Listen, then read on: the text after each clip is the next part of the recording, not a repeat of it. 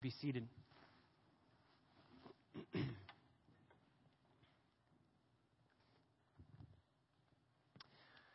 I invite you to turn with me to the book of Philippians. We are back in Philippians, and what a joy it is to be able to say, turn in your Bibles to Philippians. I loved our summer series to the Psalms, and I heard very encouraging feedback on it, so I think that we might make that a tradition for a while to go through the Psalms. I don't know how to break down all the Psalms into summer weeks, and I don't know how many years it would take for us to get through all the Psalms. Keith would know the math on that one too, so you can talk to him afterwards and he'll let you know. But we could probably at least take, 6-7 years to go through the Psalms, maybe more at the rate we were going. But we are going to dive back into this letter, the book of Philippians, the letter that Paul wrote to the church in Philippi. We're going to dive back in to, basically, it's a part of a sentence. So it would be unwise for us just to jump right back to where we were. We were in Philippians chapter 4, verse 4. We had just finished that before we took our break for the summer. So what we are going to do before we dive back in there, we are going to dive back there, and we're going to take a little while because chapter 4 is all application of what has been preached. So we took broad, sweeping passages to get one main point, one main thought. We would hunker down here and there, but mainly, even as we go through a little bit of a review, you'll see we took broad, sweeping passages to get the full picture and lay the foundation, big bricks that we could lay a foundation for. And now that we are kind of putting the finesse, the finishing touches on this house of theology and practical living, we're going to get to the practical aspects of this letter in chapter 4. And so we're going to start connecting them to what has been said and slow down and take them as they come, as each command would come to us. But before we jump back into chapter 4, I wanted to just remind us, review where we've been, review what we have studied thus far, and start from the beginning of that. So before we even dove into the book of Philippians, we had to start where the book began, where the church began. The first church plant in the city of Philippi. Do you remember where that's found in the Bible? Acts chapter 16. So we studied in Acts 16. You remember we looked at the three most unlikely candidates for planting a church. You had Lydia, who was the businesswoman and had it all together and decides to pursue loving the Lord and following Him with everything that she has. And then you have the slave girl, complete opposite in economic status, in cultural status, and sociological status. Everything was different about her, demon-possessed, whereas Lydia was already reading the Bible, not quite knowing what it was saying. And God saves the demon-possessed slave girl. And then lastly, the jailer, kind of the middle class, really couldn't care less about what's going on, just does his job to go home and watch the game. And he is spoken to by God through Paul and is saved. And so those three converts are the three pillars of the beginning of the church in Philippi. Paul loves them, and he's writing this letter to them. I gave you 4 reasons way back when, almost a year ago, to why we were going to study this letter. And the reasons were as follows. Number 1, Paul loved this church. I would say that this is probably Paul's favorite church. The church in Philippi is a church that Paul is gushing over. He loves all of the churches, but one of the things that he loves about this church is its maturity in the faith. He's not correcting any doctrinal error. He's correcting practical things that they're struggling with, but there's no doctrinal problems that he has to correct like in Galatia or in the church in Corinth. Number 2, not only did Paul love this church because it was a picture of maturity and we can learn how to grow as well, but this letter is all about unity and joy. It's all about those 2 aspects of our Christian life, our Christian walk. Paul is encouraging this church to be unified and to be joyful. And if there are 2 things that will destroy a church and destroy a church plant, it would be disunity and it would be a lack of joy or a sense of anger or bitterness or frustration and dissension. So number 3, we see Paul loved the church. This is all about unity and joy. And number 3, this book roots practical exhortation and practical living in deep theological truths. There's such a disconnect in modern evangelicalism that, we don't want to study deep doctrine. We want to study practical things. But you can't understand how to live out practical truths if you don't have the deep doctrine. And Paul clearly demonstrates that in this letter. And then finally, this book, number 4, points us to Christ. And it has and it will continue to do so. Even this morning, it will point us to Christ. So, turn to chapter 1. Chapter 1, we're going to just kind of work through where we've been thus far in our study. Paul began verses 1 through 2, looking at where the church began. We went to Acts 16. He talks about how he is a slave of Christ, and he's writing to all the saints, including overseers and deacons, because there's maturity and growth.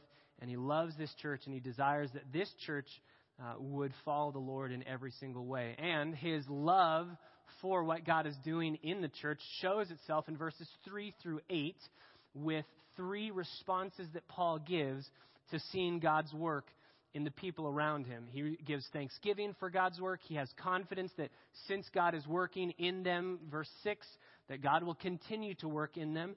And he has affection for them. You remember verse 8, God is my witness. I long for you all with the affections of Christ Jesus. What are those affections? What do they look like? They're the same affections that made Jesus go to the cross on your behalf. That's how Paul says he loves this church. Then in verses 9 through 11, continuing on this prayer, he gives 4 specific aspects that he's praying for this church. He prays that they would live lives full of love in verse 9, that they would live lives full of wisdom, they would live lives full of integrity, and live lives full of fruit, having been filled, verse 11, with the fruit of righteousness which comes through Jesus Christ to the glory and praise of God. Then in verses 12 through 18, he starts dialoguing about his own situation, about where he's come from, about the suffering and persecution that he's going through. And he shows that his paradigm is different to see and to understand the suffering and the persecution that he is going through. And we saw 4 ways that his paradigm over suffering shifts.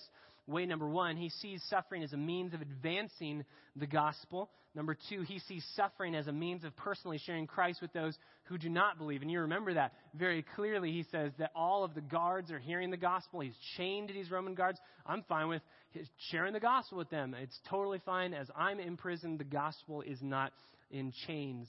Number 3, he sees suffering as a means of encouraging the saints in verse 14. And he sees, number 4, suffering as a means of rejoicing in Christ. It brings God glory and thus brings him greater joy. So, his kind of testimony of how he's been suffering, he says it's not bad. God is getting the glory and Jesus is being exalted. And that's why he says in verse 18, what then? Even if people are speaking out against me while I'm in prison, it doesn't matter. Only that in every way, whether in a false pretense or in truth, Christ is proclaimed, I will rejoice. I want Jesus to be proclaimed. Then we see in verses 18 through 26, really the mission statement of Paul's own life. And we kind of took it as our own mission statement as a church. He wants to exalt Jesus Christ above all things. Verses 18 through 20, we see that Jesus should be exalted. Verse 20, according to my earnest expectation and hope that I will not be put to shame in anything, but that with all boldness, Christ will even now, as always, be exalted in my body, whether by life or by death. My one ambition is that Jesus would be exalted. I want him to be exalted. And the way that he does that, number 2, we looked at in verses 21 through 24, what we have here on the banners, that we need to embrace Jesus as a treasure better than life itself and see death as a means of treasuring him more since we get to be with him. And then number 3, we saw in that sermon that we get to encourage others to find their joy in Jesus above all things. That's what we try to do here at Christ Bible Church. So he is kind of moving from his own personal testimony to his own personal mission statement, if you will, of why he lives his own life. And then he says you should live that way as well. Verses 27 through 30, he is telling them this is how you live that way, to treasure Jesus more and to live out your life in a manner worthy of the gospel. Verse 27, this is what you must do. You must do 4 things. You must stand firm with one spirit. You must strive with unity for the gospel. You must steadfastly endure opposition. And you must suffer with joy. And we looked at those 4 aspects. If you live those out, you will be walking and conducting yourselves in a manner worthy of the gospel. Then he turns in chapter 2 to the real reason why he's writing. He's praying for the church and thanking God for the church.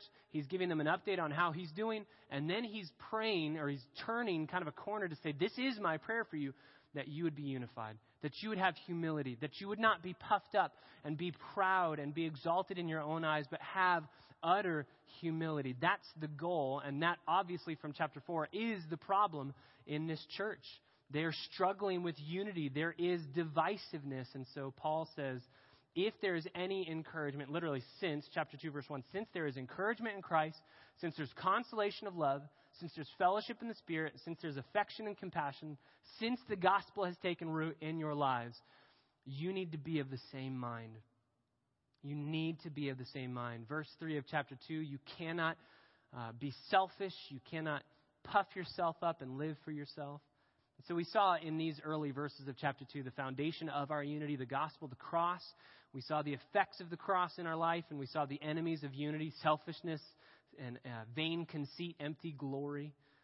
And then we looked at how to combat that, and that's where Paul just launches into Jesus' example of utter humility. If you want to be unified together, and the enemies of unity are pride and vain glory, then we need to figure out how to combat pride and vainglory. And the ways to do that is to look to Jesus and how he lived his life. And so we spent a lot of time in these verses 5, really through 11, of the glory that Jesus had, the preeminent glory, and then the condescension to earth and humbling himself and then being exalted, all as a purpose of trying to see how to humble ourselves as Jesus humbled himself.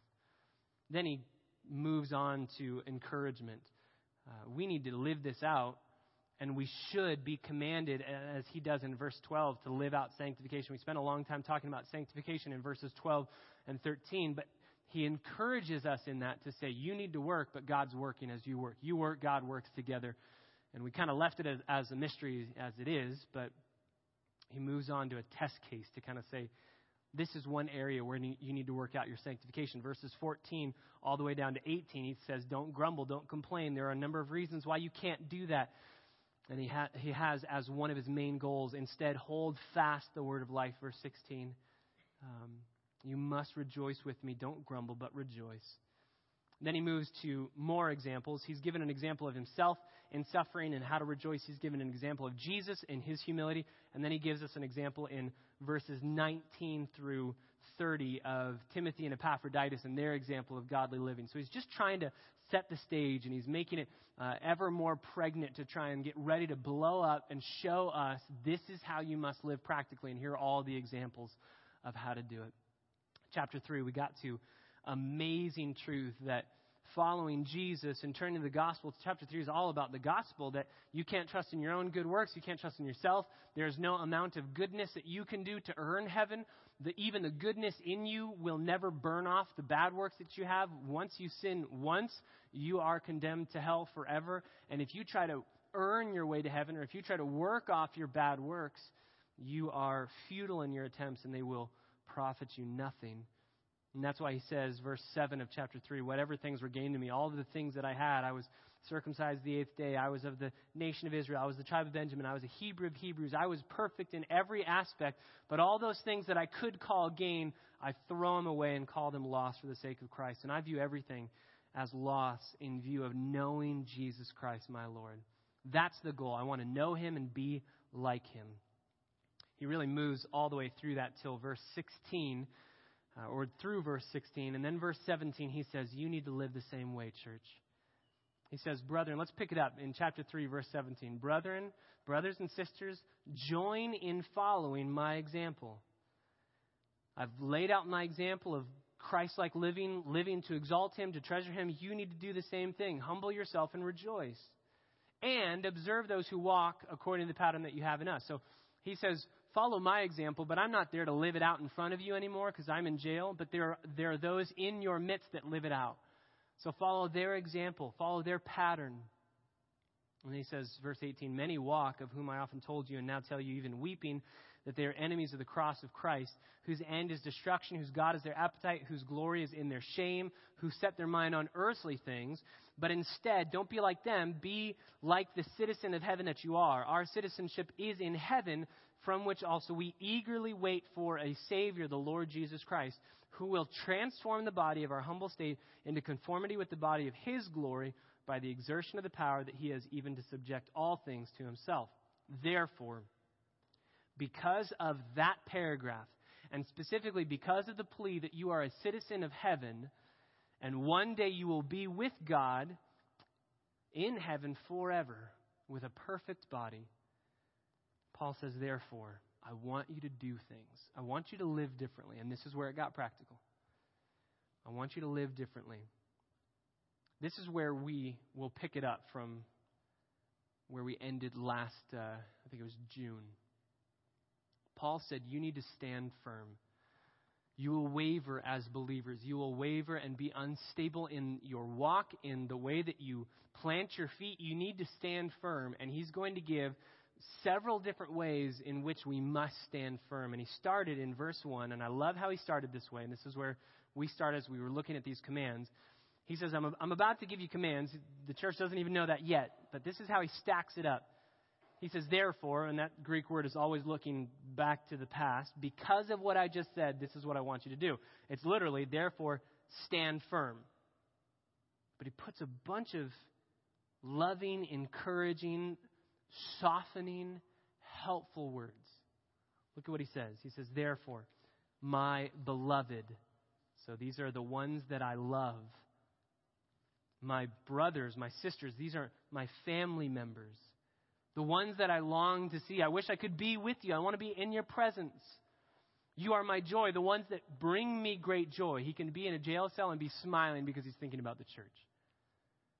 My crown. You are the ones that when I get to the finish line, you will be my prize because I did not run in vain. You have heard the gospel, believed the gospel, lived out the gospel, and will prove that I didn't live my ministry out in vain. You are my crown. Stand firm in this way, my beloved. He says, beloved, 2 times, the ones that I love. And we talked about the practical application of that in confrontation. If you ever have to call somebody out, like Paul is doing here, he's going to call people out by name. If you ever have to call people out by name, how do you do it? Say, I love you. I love you. I love being with you. You're the person that I smile when I think about you. When I think about all God is doing in you, I just can't help but smiling. I know that you love the Lord. I know that you're growing in Him. I know that you're pursuing Him. And I do have some things that I want to say. But even as he says them, I love how he said in verse 3, this doesn't mean that you're not saved. Your names are in the book of life. I know you're saved. We talked about the sandwich principle. Make sure that as you confront somebody, you do it with grace on both sides. Grace and love on both sides.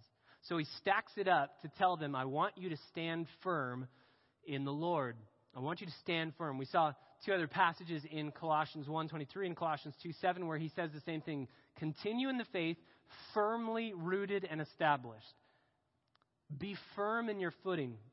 We talked about how footing is so important to a soldier and an athlete. And those 2 metaphors, those 2 analogies Paul is always using, that we are soldiers of Christ and we are athletes running a race. We talked about how even golfers have cleats because footing is apparently that important that as you stand still, you still need cleats.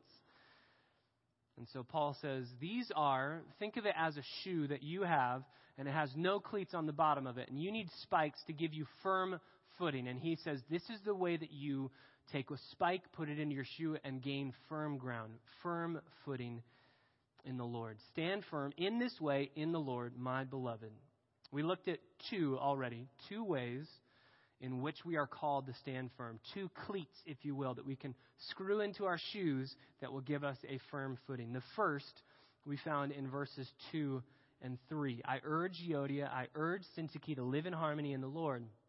Indeed, true companion, I ask you also to help these women who have shared my struggle in the cause of the gospel, together with Clement also and the rest of my fellow workers whose names are in the book of life. How do you stand firm, Paul? Number 1, you do it by reconciling together, living in harmony together. These 2 women called out by name, we don't know exactly what they're dealing with, but we know what it's not. We don't know what's causing the argument, but we know what is not causing the argument. It's not a theological issue. If it was a theological issue, what would Paul have done? He would have said, I've heard you guys are thinking this is true from the Bible, this is true from the Bible. He would have either said, this person has it right and you're wrong, or he would have said, both of you are wrong and this is what's true. He would have corrected doctrinal error or theological error, but since there is no theological error, he's not correcting it. So this is some area of difference, whether it's the color of the carpet, whether it's the way the music is played, or the decibel level of the music. This is just a disagreement with how things should be done. And we have those in our church. We have those in every church. And Paul says, please live in harmony. If you do not live in harmony, you will be unstable in the way that you live your Christian life. You will waver. Why? Because people will have things against you. You will be always on the defensive, and you won't be able to live in harmony together.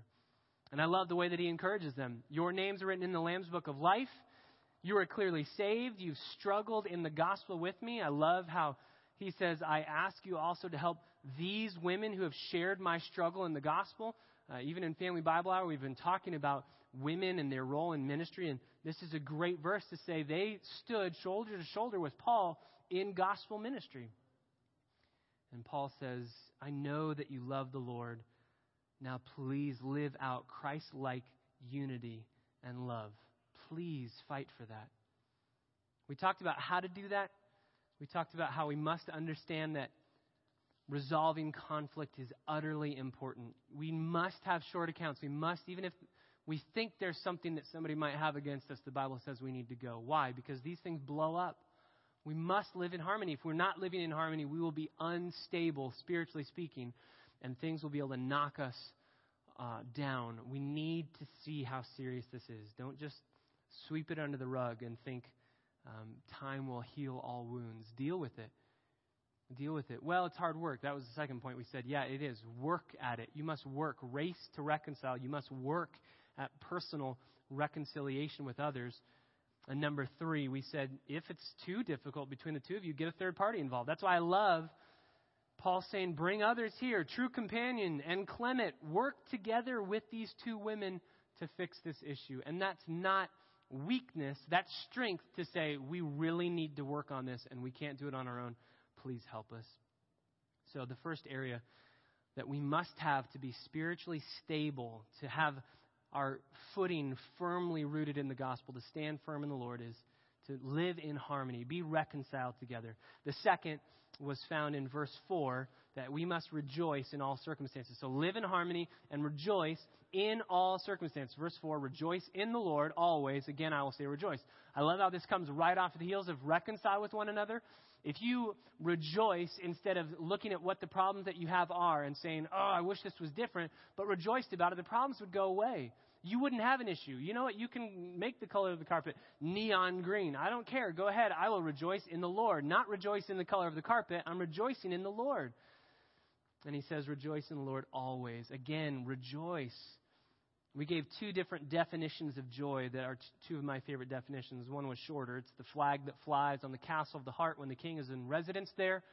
Joy is when you know God is in control. You can rejoice in his sovereignty and smile about what's going on because you don't have any reason to worry. And we're going to talk about that next week, about worrying and being anxious. The second definition was where we ended the last time we were in this book, and I passed out on our first Thursday night gathering at the Hodgson's house. I passed out the full outworking of this definition. It's a long one.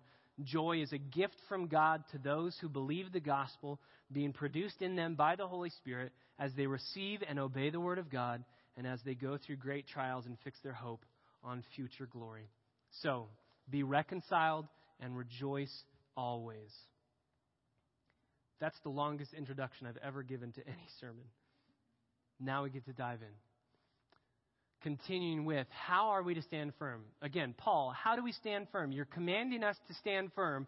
That's why he says, in this way. These are the ways, and they will go all the way down to verse 7. These are the ways that you will stand firm. Way number 1, live in harmony. Live in harmony. Way number 2, rejoice together. Rejoice in the Lord.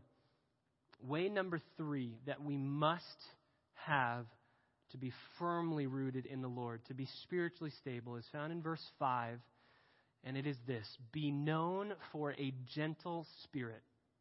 Be known for a gentle spirit. Now, that's a very careful way of saying that because of the way that Paul says it. I could say have a gentle spirit, But that's not even what Paul says. Verse 5, let's read it together. It's, let your gentle spirit be known to all men, the Lord is near. So it's passive. It's let it be known. So obviously you have it, but that's not what he's saying. Having it is not enough. You can't let it be known if you don't have it, but you must have it, and it works itself out so that it becomes your reputation. It becomes what you're characterized by. You are known by all men for your gentleness. My Bible has spirit in italics. That means that word is supplied to kind of give us an understanding of what it is. It's literally in the Greek, let your gentleness be known to all men. Can I ask you, what is it that you desire to be known for? What do you want written on your tombstone? What do you want said about you at your funeral? What do you want to be known for? Paul would say one of those things that you should desire to be known for is gentleness. So we have to ask the question, what is gentleness? What does this mean? How can we define it? Just 3 points this morning. We're going to look at the definition of what gentleness is. We're going to look at the motivation of why should we care about this. And we're going to look at the application of how do we actually live it out. Okay? Definition, motivation, application. What is gentleness? We're going to spend a little bit of time on this because this is a very challenging Greek word to translate. Epiekes is the word in Greek. Let your epiekes be known to all men. Your Bibles probably, if we had a poll of what that translation is in your Bible, we'd probably come up with 4 to 5 different words for that word gentle. Gentle spirit, gentleness, humility, meekness, several different translations of that word. And when we have that, when we see that in the Bible, when you're reading through a passage and then you read it in another translation and that word is different, that means that word is tricky to translate, right? That's a very challenging word to translate. One of the reasons why it's challenging is because it's rarely used elsewhere in the New Testament, specifically by Paul. It's only used 3 times. Once here in Philippians 4, once in 1 Timothy 3, 1 through 3, and once in Titus 3, 1 and 2. Let's actually turn there. We have enough time. Turn to 1 Timothy chapter 3. 1 Timothy chapter 3, verse 1. Paul uses this word, epiekes. It is a trustworthy statement if any man aspires to the office of an overseer. It is a fine work that he desires to do. An overseer then must be above reproach, the husband of one wife, temperate, prudent, respectable, hospitable, able to teach, not addicted to wine, and here we go, or pugnacious, but instead gentle, epiekes, peaceable, free from the love of money. So that word gentle, my Bible says gentle.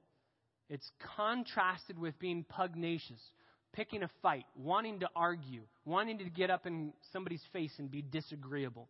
That's the first place that outside of Philippians 4 that Paul uses this word. So it's in contrast to trying to start a fight, pick a fight, just get angry about little things.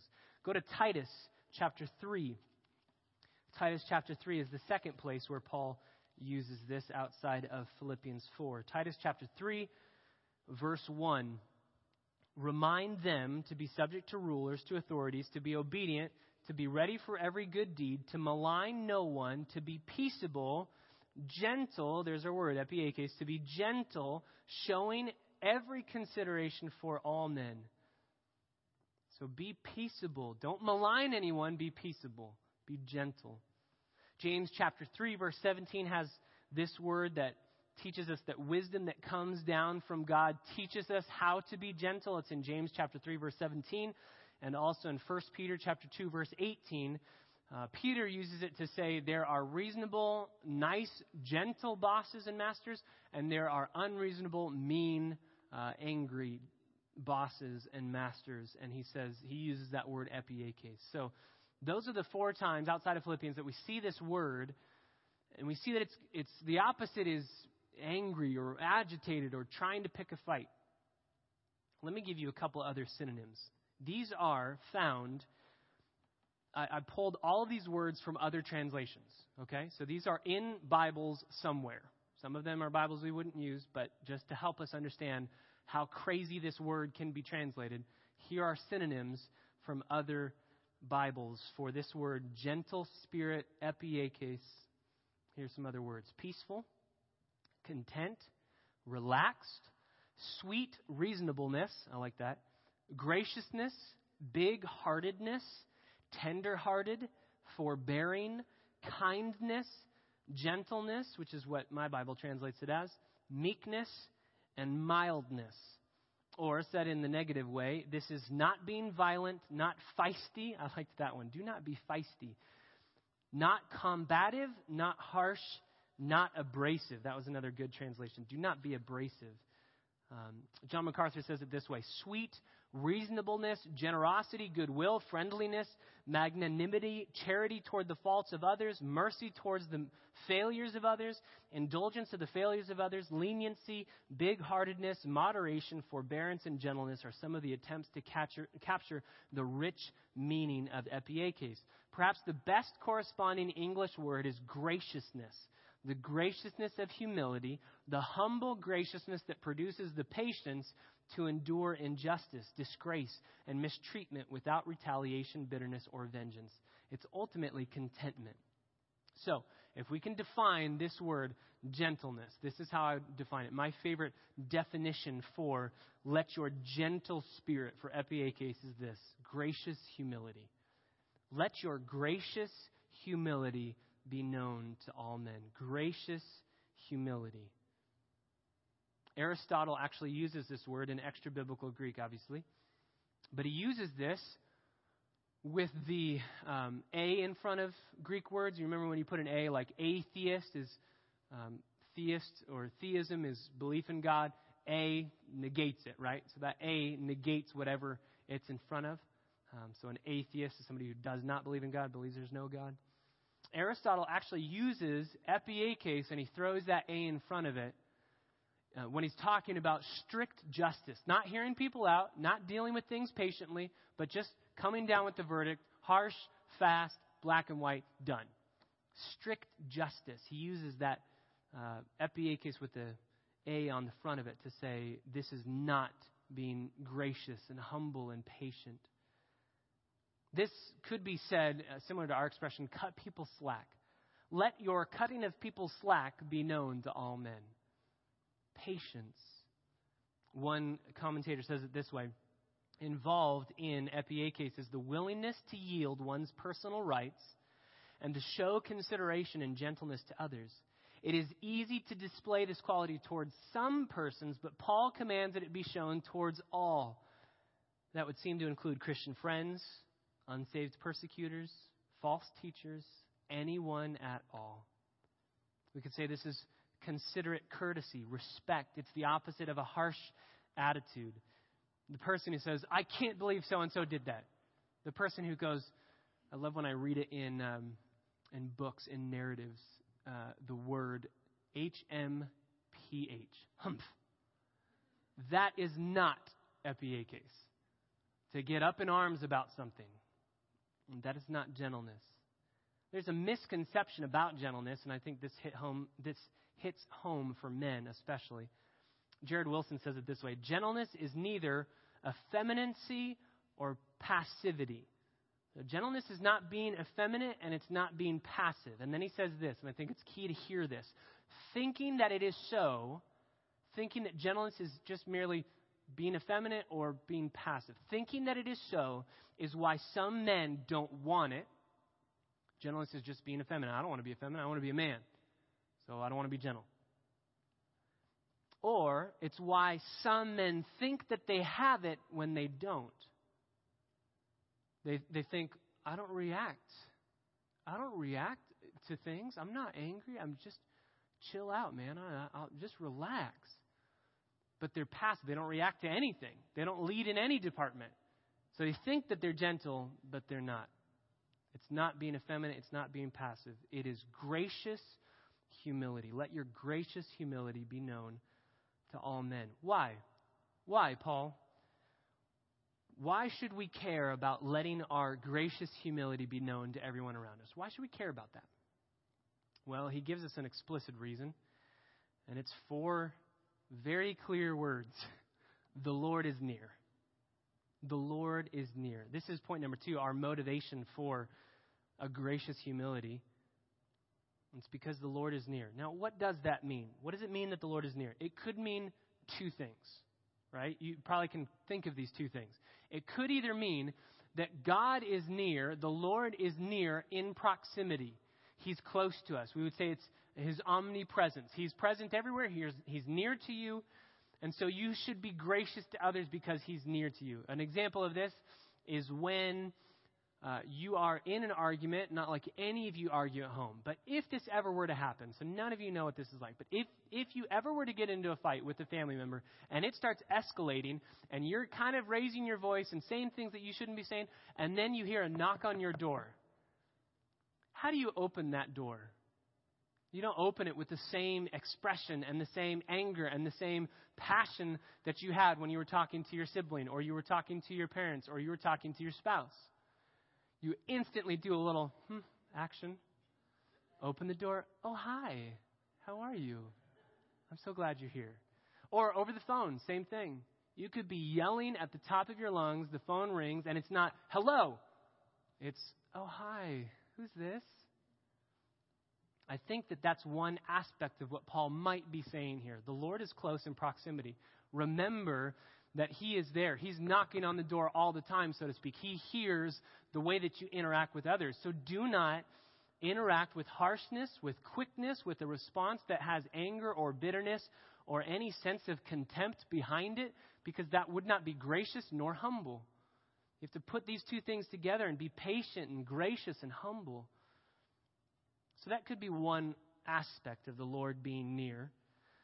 I actually think it's more the second aspect, which would be the Lord is imminent in his return. He's near to coming back to us. So it's either near in proximity or it's near in time. He's near to coming back.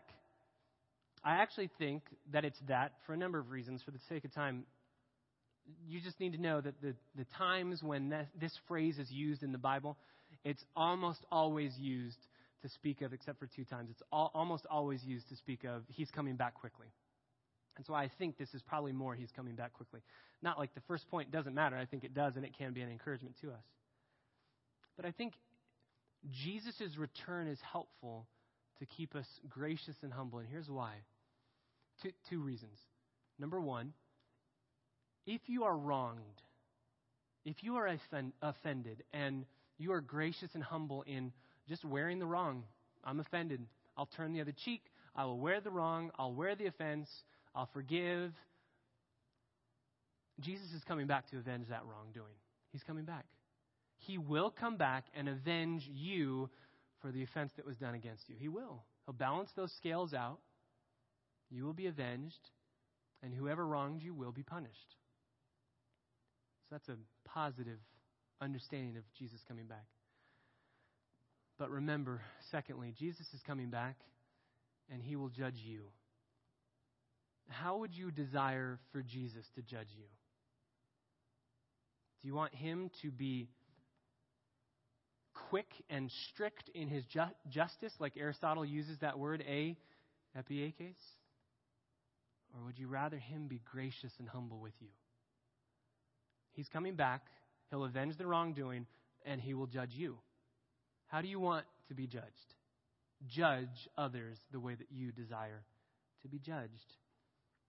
We know that Jesus will judge graciously because of his work on the cross, so we should too be gracious with others.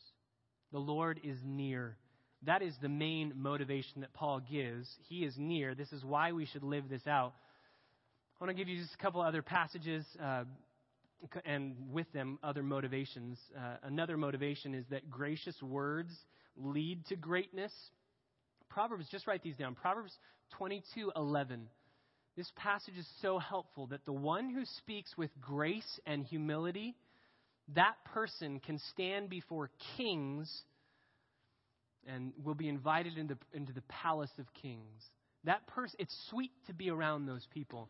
And so Solomon says in Proverbs 22, be gracious, my son, with your words. Because if you're gracious, you will be liked, understood, and valued even by kings. You'll be known by kings. A second motivation, not only do gracious words and humble reactions lead to our own greatness. But Ecclesiastes chapter 10, verse 12 says that words from a wise man are humble and tempered and gracious. So we could say the opposite. If wise men's words are tempered and gracious and humble, then fools' words are hot-headed, agitated, easily angered, and abrasive. So those are a couple of the passages that remind us a motivation for why we should have this ability to respond with gracious humility.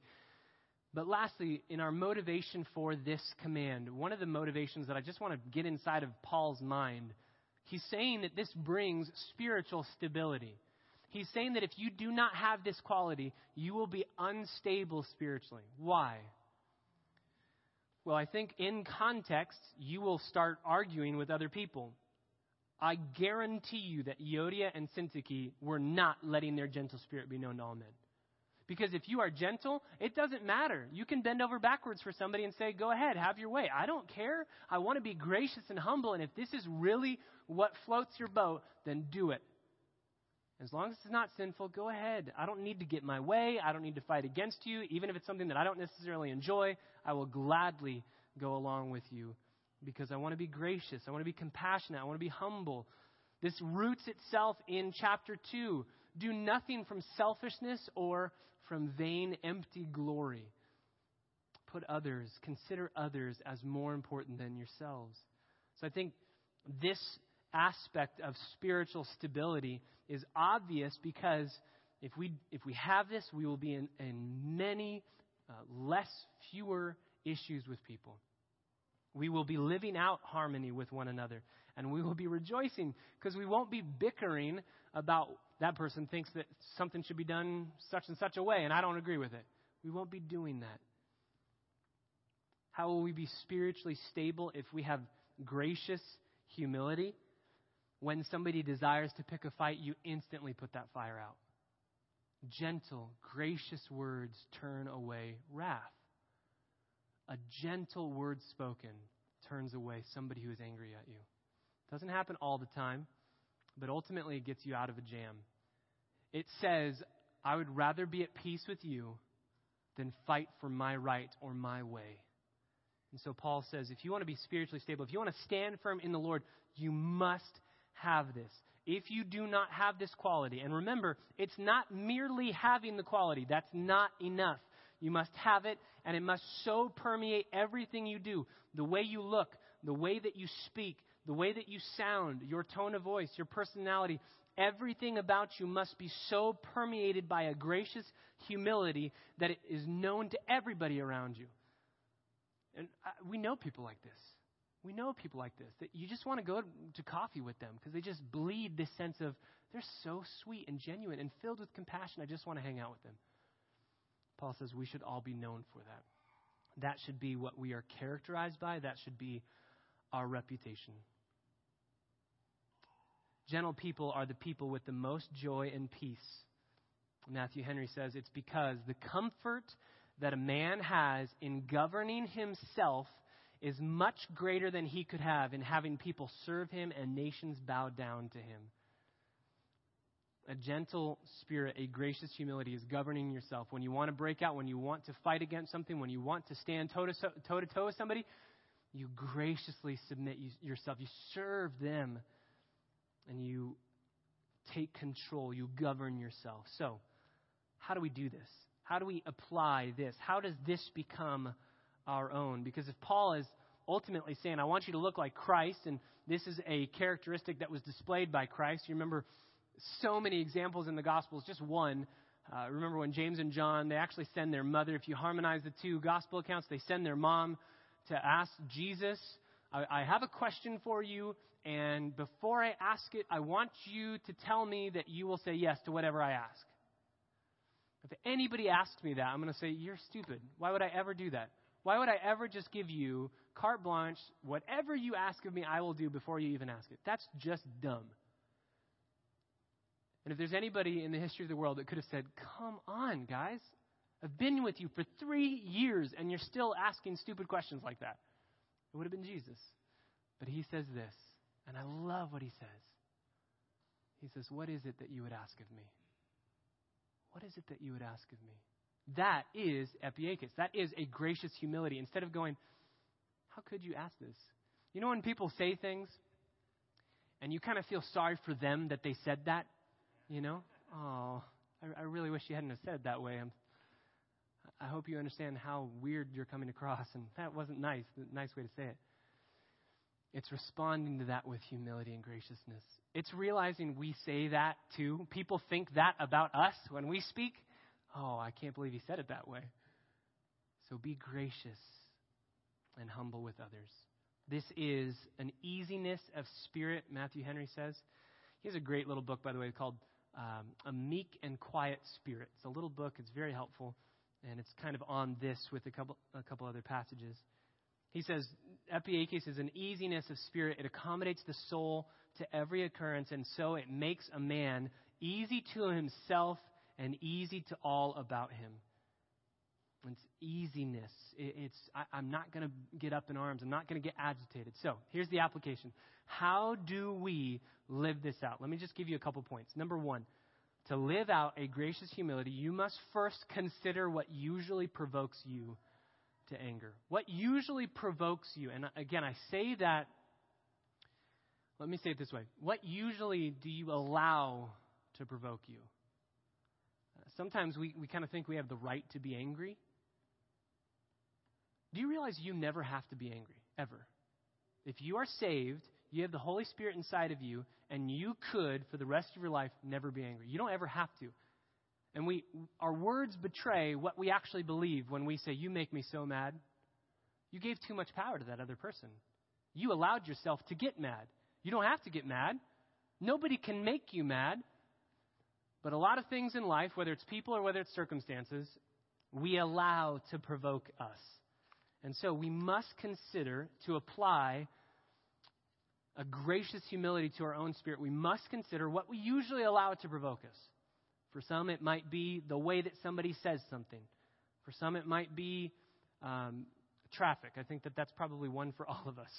We usually allow that to let gracious humility just fly out the window and leave our car.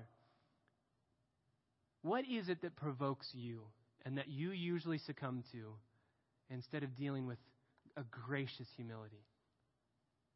Can I ask you to do something? Here's a great way to live out gracious humility.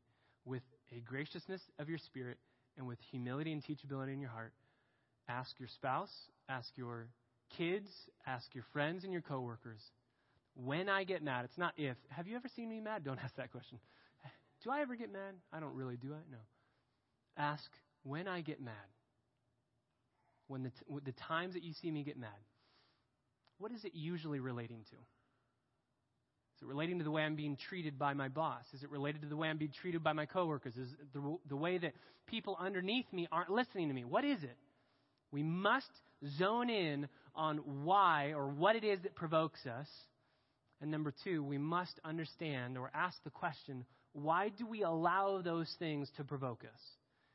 Why do we allow? We have to figure out what it is that we allow to provoke us, and then we have to ask the question, why is that the hot button issue? Why do I get provoked over this thing? Genesis 4:6, God asks Cain this question, and it's a question that we should ask any time we are angry. God asks Cain, why are you angry, and why has your countenance fallen? Here's the question. Can I give you just the heart question? This will target your heart. In the moment that you are sinfully angry and not living out a gracious humility, ask yourself two questions. Number one, what is it that I'm getting right now that I'm not wanting? What is it that I'm getting right now that I don't want? I'm angry about. I'm getting something and I don't want it. And number two, what is it that I'm wanting right now that I'm not getting? What am I wanting right now that I'm not getting? We need to figure out what provokes us or what we allow to provoke us, and then we need to figure out why. Why is this thing the thing that I get angry over? Because I'm wanting something that I'm not getting? Or I'm getting something that I'm not wanting? I want to be able to just crash on the couch and not have to serve and not have to do anything. And somebody comes over and says, hey, can you please do this for me? I don't want to do that, and I get angry. Instead of gracious humility, what am I getting that I'm not wanting? I'm getting asked to do something that I don't want to do. What am I wanting that I'm not getting? I'm wanting to not do anything, and I'm having to do something. So ask the heart questions. Number 3, consider what usually provokes you or you allow to provoke you. Number 2, consider why you allow those things to provoke you. Number 3, consider what your reaction should be. Once you get, and this is obviously should be done outside of these angry areas. We need to be in a state of peace, a calm state where we can logically, biblically, with a Spirit-filled mind, think these things through. But we should consider what our reaction should be. I reacted this way, and I know that wasn't graciously humble.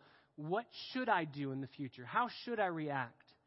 Gentleness should calm our spirit, and gentleness should curb our tongue. Gentleness instructs us how we can serve others. It is intentional about not offending others, and it is intentional, if offended by others, to quickly forgive them. That's gentleness. Paul did this by becoming all things to all men. Remember, he said, I don't want to offend. I want to graciously serve. Even though I have my rights to be able to say, I want to do things the way I want to do them, and I wouldn't be wrong in saying that. He says, I would graciously bow down to you and serve your needs. I'll serve you.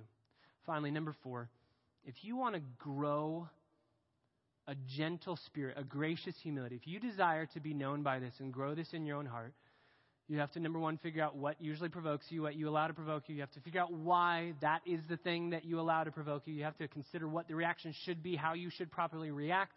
And number 4, can I just plead with you? Delight yourself in the company of gentle people. Get yourself around gentle people. We all know them, and I believe that we have a lot of gentle people in proportion at Christ Bible Church to most churches. I think that we are graciously served by God through the individuals and attenders of Christ Bible Church, because I think that the majority are gracious in the way that they deal with things. Get yourself around them. Ask them these questions. See how, when they deal with something, this is why we have to live life together. When you're living life together and you see something happen in somebody else's life that if it happened to you, you would blow up and they don't, ask immediately. Okay, I would have blown up over that comment. Wife said something to husband, I would have been angry at that. Why weren't you? Ask. Ask that question. Get yourself in the company of gentle people. Surround yourself with them and learn their ways so that you too can be known for being gracious. What are you known for? Are you known for your gracious tongue? Are you known for your kindness? Are you known to ooze patience and peace and compassionate tender-heartedness? Or are you known for being harsh, quick to judge? Just ask your family and they will honestly assess it with gracious humility. Finally, in conclusion, this is the way that we do it every single time. We look to Jesus. He is the perfect example of gracious humility. Though he was wronged and maligned and spit on and betrayed, he didn't malign back. He entrusted himself to the Lord, and he was graciously humble. Matthew Henry says, if God should be as angry with me for every provocation as I am with those about me, what would become of me? If God were as angry with me as I am with everything that provokes me, what would become of me? And you say, well, but you don't know how offensive some people's actions are. Can I just humbly and graciously say, I don't know if you know how offensive your actions are. Henry says it this way: they are careless in their observation and perhaps willful in their offense. These people that are provoking me, they're careless. They don't care about me, and some of them are malicious and willful to offend me. You don't know how offensive they are, Patrick. I cannot be gracious and humble in response to them. And Henry says, oh, but am I not so the same to God? Yes, and am I not 1,000 times worse? And yet God in his grace says, it's finished. It's forgiven. Paid in full so that we can go free. If you are to be spiritually stable and stand firm in the Lord, you must race to reconcile and live in harmony with others. You must do the work to be reconciled to all men. Secondly, you must rejoice in the Lord always, not in your circumstances. Rejoice in the Lord. And third, You must be known for a gracious humility in everything you do to everyone around you. Father, we pray that this would be our desire this morning. I pray that your Spirit would convict of times, maybe even this morning, coming to church, that we were not gracious and humble in our speech, in our words, in our body language. God, I know that I fail in this so many times, and so we desire to pray and plead with you to do this work in us that we struggle to do every single day. Take our lives, mold us, and let us be wholly set apart to you. And in whatever we do, may we be known for a Christ-like, gracious humility with those around us.